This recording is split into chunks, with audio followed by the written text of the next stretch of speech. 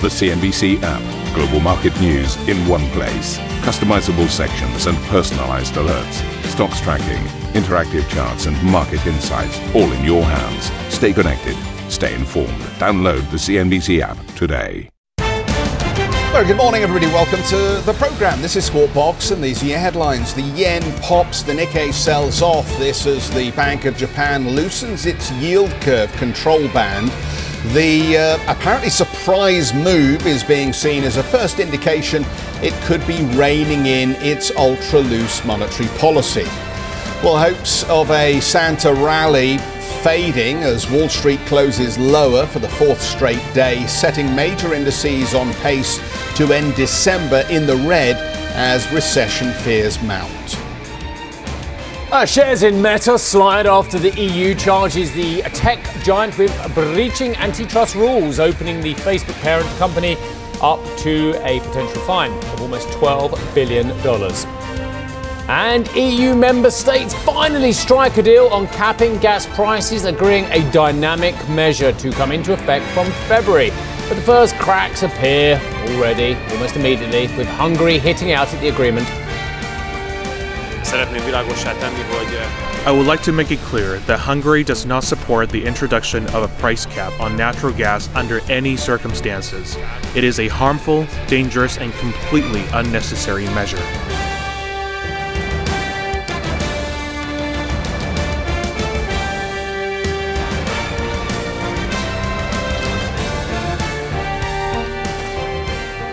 Morning, very good morning. Stunned and shocked this morning. Stunned and shocked. But before we get into the stunned and shocked, let me give the Chairman PPI I was going to first. tease people about what you were stunned and shocked about. We are both stunned and shocked. Stunned and shocked. Well, we'll have that conversation in just a second, and we'll have that with Lewis Costa, who's with us around the desk. Nice to see you, Lewis. Nice to see Thanks you, so much for joining us. nice German PPI then, the PPI number for November, month on month has come in at negative 3.9%. So the expectation here, or the forecast, was for negative 2.5%. The number is, as you can see, significantly weaker, negative 3.9%. The year-on-year change, 30.6%, was the expectation. The number has come in at 28.2% as a result of that outsized month-on-month move. Lewis, since I've introduced you, I mean, we are looking here. Oh, I should mention you're with us from Citi. Your focus is primarily on the emerging space, but you, like us, are looking at any indication of a hastening decline in inflationary pressures here. And this PPI number in Germany will be seized upon as further evidence that we are actually seeing some of these price pressures come down quite quickly. Would you read those figures in those terms? Absolutely. We believe this is now a moment where I call the PPI impulse, or the influence of PPI in European, especially in Europe, right, given the energy shock we had 3-4 months ago. So this PPI impulse will be diminished. So there will be more PPI influence in European CPIs over the next 2-3 months. And then we'll see what happens with geopolitics. But there's a lot of reflux on the inflation environment now. And I do believe this is one of the reasons why we are now seeing this duration rally, why portfolio managers out of the sudden decided to stop paying rates and decided to receive rates, decided to buy some bonds, because their positioning was way too cautious in an environment where the CPI might decline a little bit. But let's be honest here, we are not talking about CPI going back to 2019 levels. It's a brand new regime.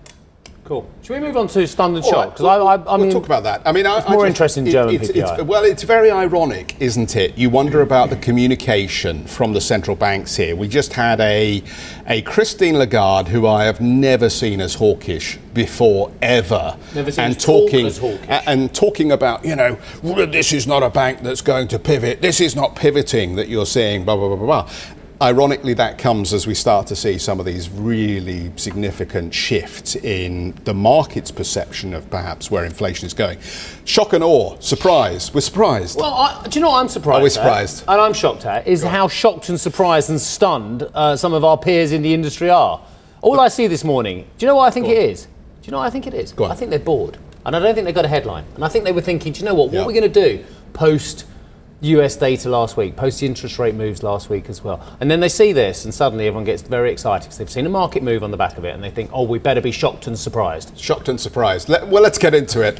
As always, the audience has to judge. It's not for us to lead the witness. But the Bank of Japan has announced it is tweaking its yield curve control band, allowing yields on 10-year sovereign bonds to fluctuate from their current range of plus or minus, and that's important, plus or minus 0.25% to plus or minus 0.5%. The move sending the Japanese yen higher, more than 2% against the dollar. Elsewhere, Japan's central bank agreed to keep its benchmark rate steady at minus 0.1, even with inflation well above its target, currently sitting at 3.6%. You can see here live pictures of Haruhiko Kuroda, the Bank of Japan governor, who will be leaving in April, speaking on the back of the move. He's basically stressing the loosening of the yield curve band should not be interpreted as a change in policy, adding policy could even be eased further if necessary. So what exactly is the correct interpretation of this widening of the band? Right, just be very careful, everybody, before you overinterpret. The Japanese have done something which looks extreme and the markets responded immediately. Can we get the JGBs up, actually? That's one thing I want to show. I think we saw a yield now bouncing up to 0.46% as well. So the market moved there, the equity markets moved as well. And I'll cover this in some detail. Now it's gone back down to 0.41, 0.407 on the 10-year paper as well. But there's a lot of caveats in here, and we'll try and cover this as well. But I just want to go through some of the Kuroda comments as well, the man you mentioned who is, of course, leaving in April. Some people are saying, oh, he's doing this to make the job of the next BOJ governor a bit easier. Maybe there's going to be some tweaking of the rules of what is going to govern the Bank of Japan's policy and their relationship with the Ministry of Finance and the government as well. So there's a lot of other stuff going on as well. But if Kuroda is to be taken at his word, and I think he has to be, he's one of the most experienced central bankers out there. He's been in place, I think, a decade next year, actually. And you and I have interviewed him a lot over the years as well. He says, look, I won't hesitate to ease monetary policy further if necessary. So the market's going, oh my God, this massive policy shock, massive policy change, widening the bands in both directions, as you keep pointing out as well. I won't hesitate to ease monetary policy further if necessary. He's talking about easing, not hawking, not getting tighter, hawking. Premature to debate specifics on BOJ's monetary policy framework review. Well, that hasn't stopped everyone doing that this morning. Strategies, tools for monetary easing exit should be discussed at policy meetings if achievement on inflation target nears as well. What is the inflation? Core inflation is about 3.6% at the moment, but it's the wages side of it over in Japan they're thinking about as well. Necessary to achieve 2% inflation target sustainably and in terms of tandem with wage growth. And that's the point, in tandem with wage growth as well, et cetera, et cetera. There's more of the same there, but I see nothing that says we are going to change our policy on interest rates as well. So there's that. And then there's the other point about the BOJ's, the markets it's covering, and we'll come to Lewis on this now as well. 2 points. One, they own a vast amount of the ETFs on the Nikkei as well, some in the region of 60-odd%, down from the peak of over 70% in 2017, but they still own over 60% of that. And they own roughly, what do you think, ladies and gentlemen, of the JGB market that's moving so aggressively today? I'm sure most of you know this by now. 70%. Lewis, your views on this? I mean, open question. Are you in my camp, they're being a little bit cautious, or are you actually thinking this is stunning reversal of policy that some people are saying? There's absolutely nothing stunning on that. You have to take this BOJ measure in the context of a positioning in dollar yen that was obviously probably not expecting this tweak. It's a tweak. Obviously, it opens the window for some creativity here from portfolio managers, especially hedge funds who are heavily positioned in dollar yen in the transition of the BOJ leadership, Kuroda leaving, right? So that can open the way. But it's also very important, if you look at this statement, there's a lot of concern in the trading dynamics of JGBs in the market, given that, yes, the BOJ owns so much, right? So giving a little bit more leeway of in the band of JGB trading makes a lot of sense, right? In an environment where obviously volatility in the core or rates volatility in the core, it's coming down now, but we are elevated levels. So in a way, the BOJ is saying, you know what, let's allow JGB to, trades. I mean, this disparity of volatility is so huge compared to everywhere else in the core. Can be Euro govies or can be US Treasuries. So let's allow this gap to close down a little bit. But and as you said, Steve, they are pretty much saying, if necessary, we buy more JGBs. Wow. Yeah. Right. So I definitely call this a tweak. Let's shoot this fox for certain this time. So Steve talked about the inflation rate, 3.7%, which by our standards in the West looks very modest. But it is an 8-year high for the Japanese, and it's something that they haven't seen in their economy for 3 decades. So is there any way that we could, because that's ultimately what the market is saying, this is a hawkish move and that's why the yen is higher here. Is there any way that you see this as about fighting inflation in Japan? No. I think it's a lot more the infrastructure and the dynamics of JGB trading and the gap between volatility rather than anything else. And let's be honest here, as I said, we expect inflation in the core to alleviate the pressure a little bit over the next 3 to 5 months, right? We are not expecting, new peaks, right? The story in the long term can be, it's another story. This is, that we can discuss, over the next 3 years. Yeah. But for now, it's a lot more JGB trading.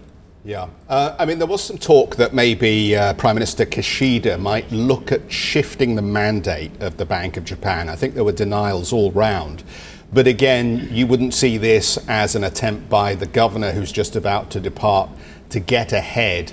But historically in Japan, as you know, there's been an ongoing spat between the BOJ and the Ministry of Finance. And at different times, that relationship has worsened and it's had consequences for policy, and sometimes it's improved. I wouldn't be surprised if some in the LDP are getting frustrated with the BOJ at this point and feel it's necessary to tweak the mandate. Look, criticism towards the BOJ will always exist, and especially now, and between now and April when Kuroda leaves, we are going to be bombarded with that, right? The BOJ is the pioneer of interventionism, and actually gave the headlights, to other central banks of the core, like ECB and Fed. But the fact of the matter here, over the next 2 years, we are going to debate a lot about inflation targets and the current stance of inflation and inflation expectations.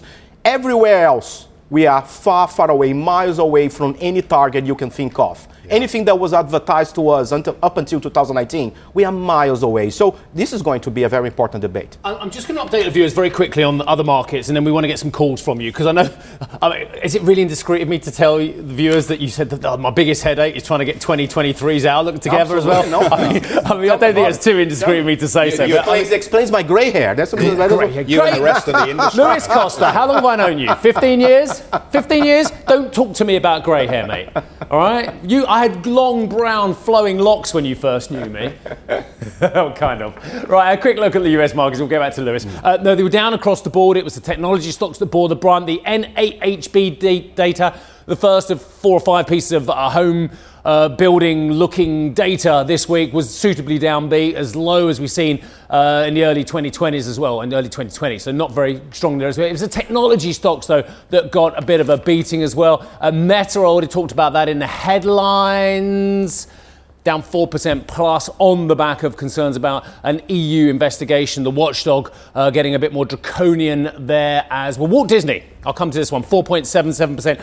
Haven't seen Avatar 2 yet. Definitely going to see it as well. First one was amazing, of course, although I did see someone saying it's a beautifully shot movie, but the review said a little bit superfluous, and that's the danger when you have such a big hit first time round. The concern is that it's not drawing in the numbers that some people hope, but I think it's going to be a blockbuster regardless. It's just a question of how much. And as I say, technology stocks down across the board. A quick look at European futures. I'll just have a very quick look at that as well and see where they're trading for you. Down across the board on the European markets. Right, Jeff, back to Lewis. Yeah, let's pick up Lewis. One of the calls for next year that I'm seeing a lot in the outlooks for 2023 is to load up on EM debt. And the argument being that debt is going to perform better next year than equities. We're going into some kind of meaningful slowdown in the Western world led by the United States. But actually, there's going to be financial stability, and you might see emerging debt perform better if you're looking to improve the yield outlook for your portfolio. How do you feel about EM debt? And if you like it, where should we go? The problem of making a call for 2023 is that people don't realize that we might have 3 or 4 different mini regimes next year. We do believe that at least we are going to have 3 regimes. First, improving in risk budget all across the board. People were so cautious. People were short duration and etc. They were not buying EM at all. And I think this is going to take us eventually up until February, March. The problem is that could be a U.S. recession here and in the works, right? And this is probably happening, around Q2 towards the mid of 2023. And that can be a little bit of a shake-up in risk. I mean, look at equities. Equities are not smelling amazing. And I think that we are probably going to see a continuation of this story and eventually the peak of the tension mid next year. And then once we clear, right, I mean, given the stance of spreads, high yield spreads, European spreads, we might actually close the year quite nicely. But it's very important. We have to compartmentalize risk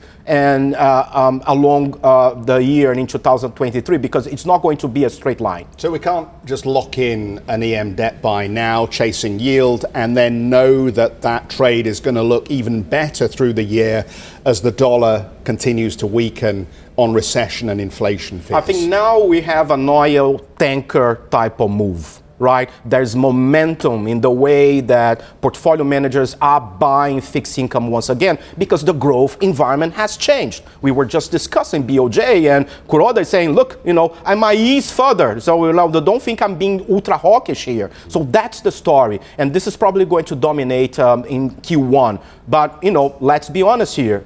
Growth might lead to recession. And mild recession, this discussion about mild recession, hard recession, I think it's a little bit infantile, right? I mean, when recession hits, S&P will bleed and how risk will trade. I think that's a terrific point. And it leads me to the point that these markets want quick moves. It wants quick rally from the downtick. It wants a quick end to the recession. It wants a quick end to inflation. And any student of history, and we'll all become more students of history now looking at what happened in the 70s especially, will show you that, for instance, the inflation shock that started in 73-4 finished in 1982. 8 years. The market that fell in 1929 carried on falling for years and years to come for that. The recession that started thereafter lasted the most part of the 1930s, and it was a tragic set of events that actually finally got many economies out of it as well. This modern day 21st century mantra that things are going to bounce back very quickly or they're going to fall very quickly. Well, I think things take a lot longer to pan out, and I'm not sure our audience is fully aware of that. It's not mean reverting. We are in a different regime. I was discussing a couple of minutes before, right? So we are in an environment where inflation is not going back to the targets. So what central banks are going to tell you? Right? Some central banks in my region, in EMEA, they are saying, I'm so sorry, we are only converging to the target in 2025. What do I do with that if I'm holding bonds, right? So now, fair enough, there's a reflux, and the reflux might take a quarter or so, but it's not going back to the mean.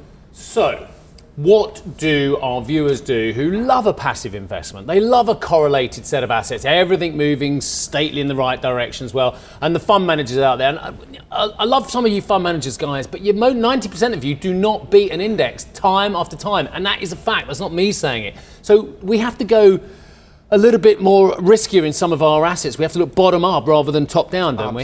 Absolutely. I mean, you've probably read our outlook. The one message we are giving to investors, I'm so sorry, if you are passive investing, if you are like an index investor, you are probably not in a good place because there will be a lot of idiosyncrasy. There will be a lot of many ad hoc stories, fiscal dominance versus monetary policy dominance, and a dollar that, for now looks well behaved, but once we hit Q2, the new regime of recession, it can get a lot worse. So it's going to be a market for active investing. Yeah. Interesting, just looking at the notes, we forecast total return of 5% for EMFX.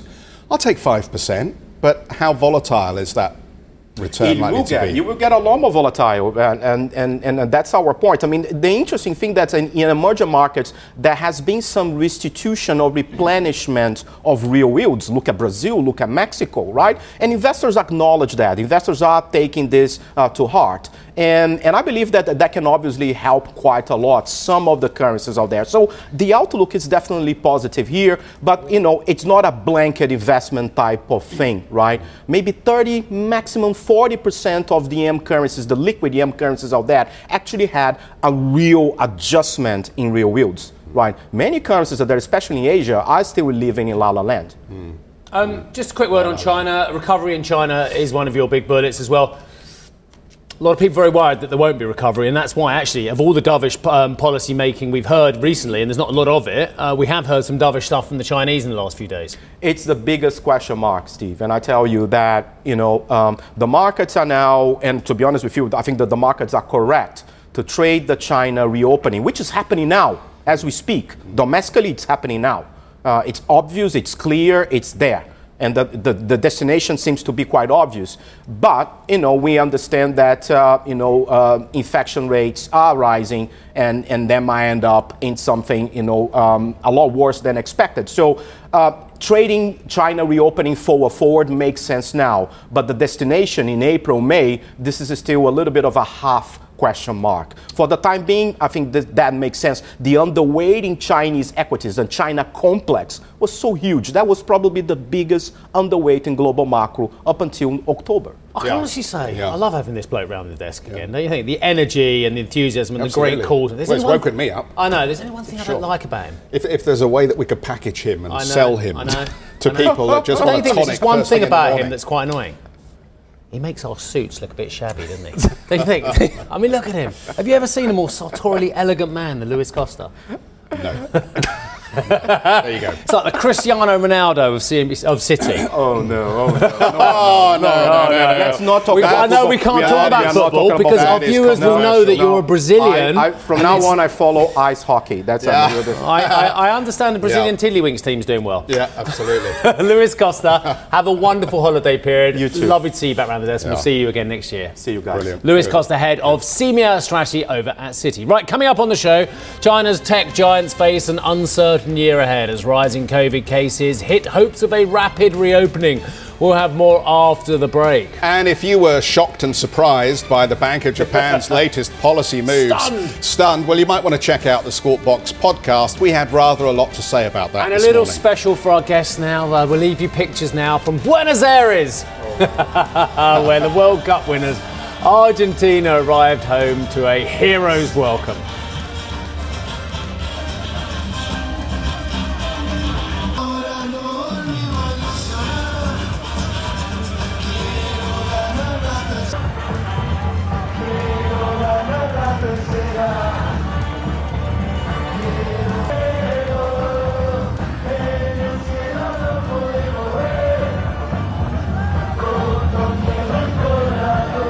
Ambition to me is about doing better. I think ambition creates a pathway. The best advice I can give to someone starting off a career is don't have a career, have lots of careers. Try loads of different things. Talk to people and put your ambition out there. I don't feel that I've hit peak ambition because it's a learning journey. CNBC is where ambition meets opportunity. What does living ambitiously mean to you? Hear it from our CNBC anchors, reporters, and global business leaders on CNBC.com.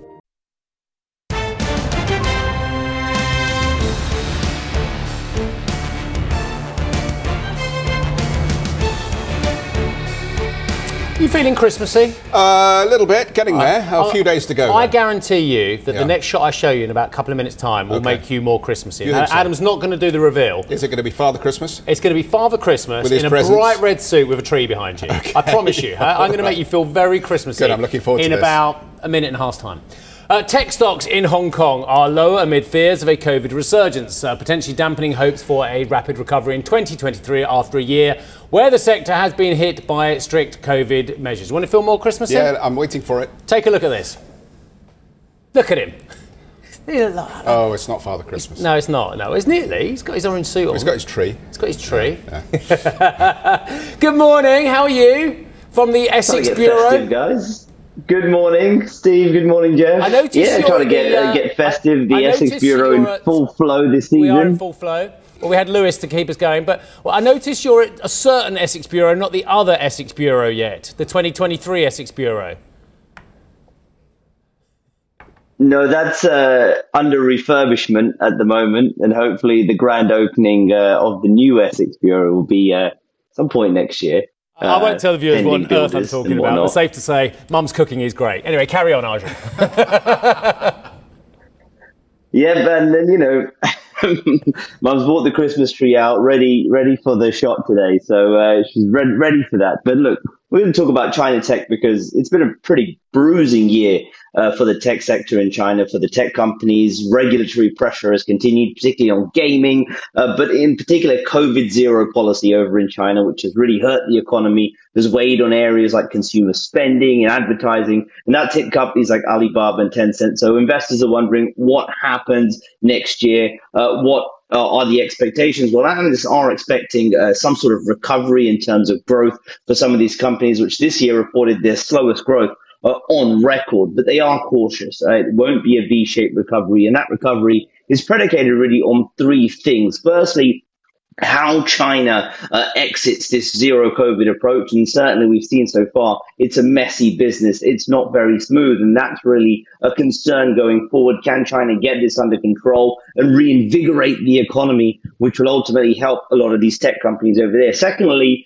regulatory calmness. We know over 2020 and 2021, there's been intense regulation on the Chinese tech sector, and that's really hurt the growth of a lot of these companies. But analysts are expecting a little bit more of a predictable environment when it comes to regulation. They feel that there won't be any of these huge policy pushes that we've seen over the last 2 years, and that should help. And thirdly, adapting business models. It's going to be predicated on how a lot of these companies like Tencent, Alibaba, Baidu adapt their business models. We've already seen them exit some of these non-core businesses, these more unprofitable businesses, trimming some of the fat as well. They've done a rounds of layoffs as well this year as well. And clearly there's been a lot of focus from management through earnings calls this year on new areas of growth. For example, with Alibaba, cloud computing, with Tencent, cloud computing, fintech, and also its international gaming business as well. So really any kind of recovery is going to be predicated on that. And just in terms of outlook on stocks, these have been absolutely battered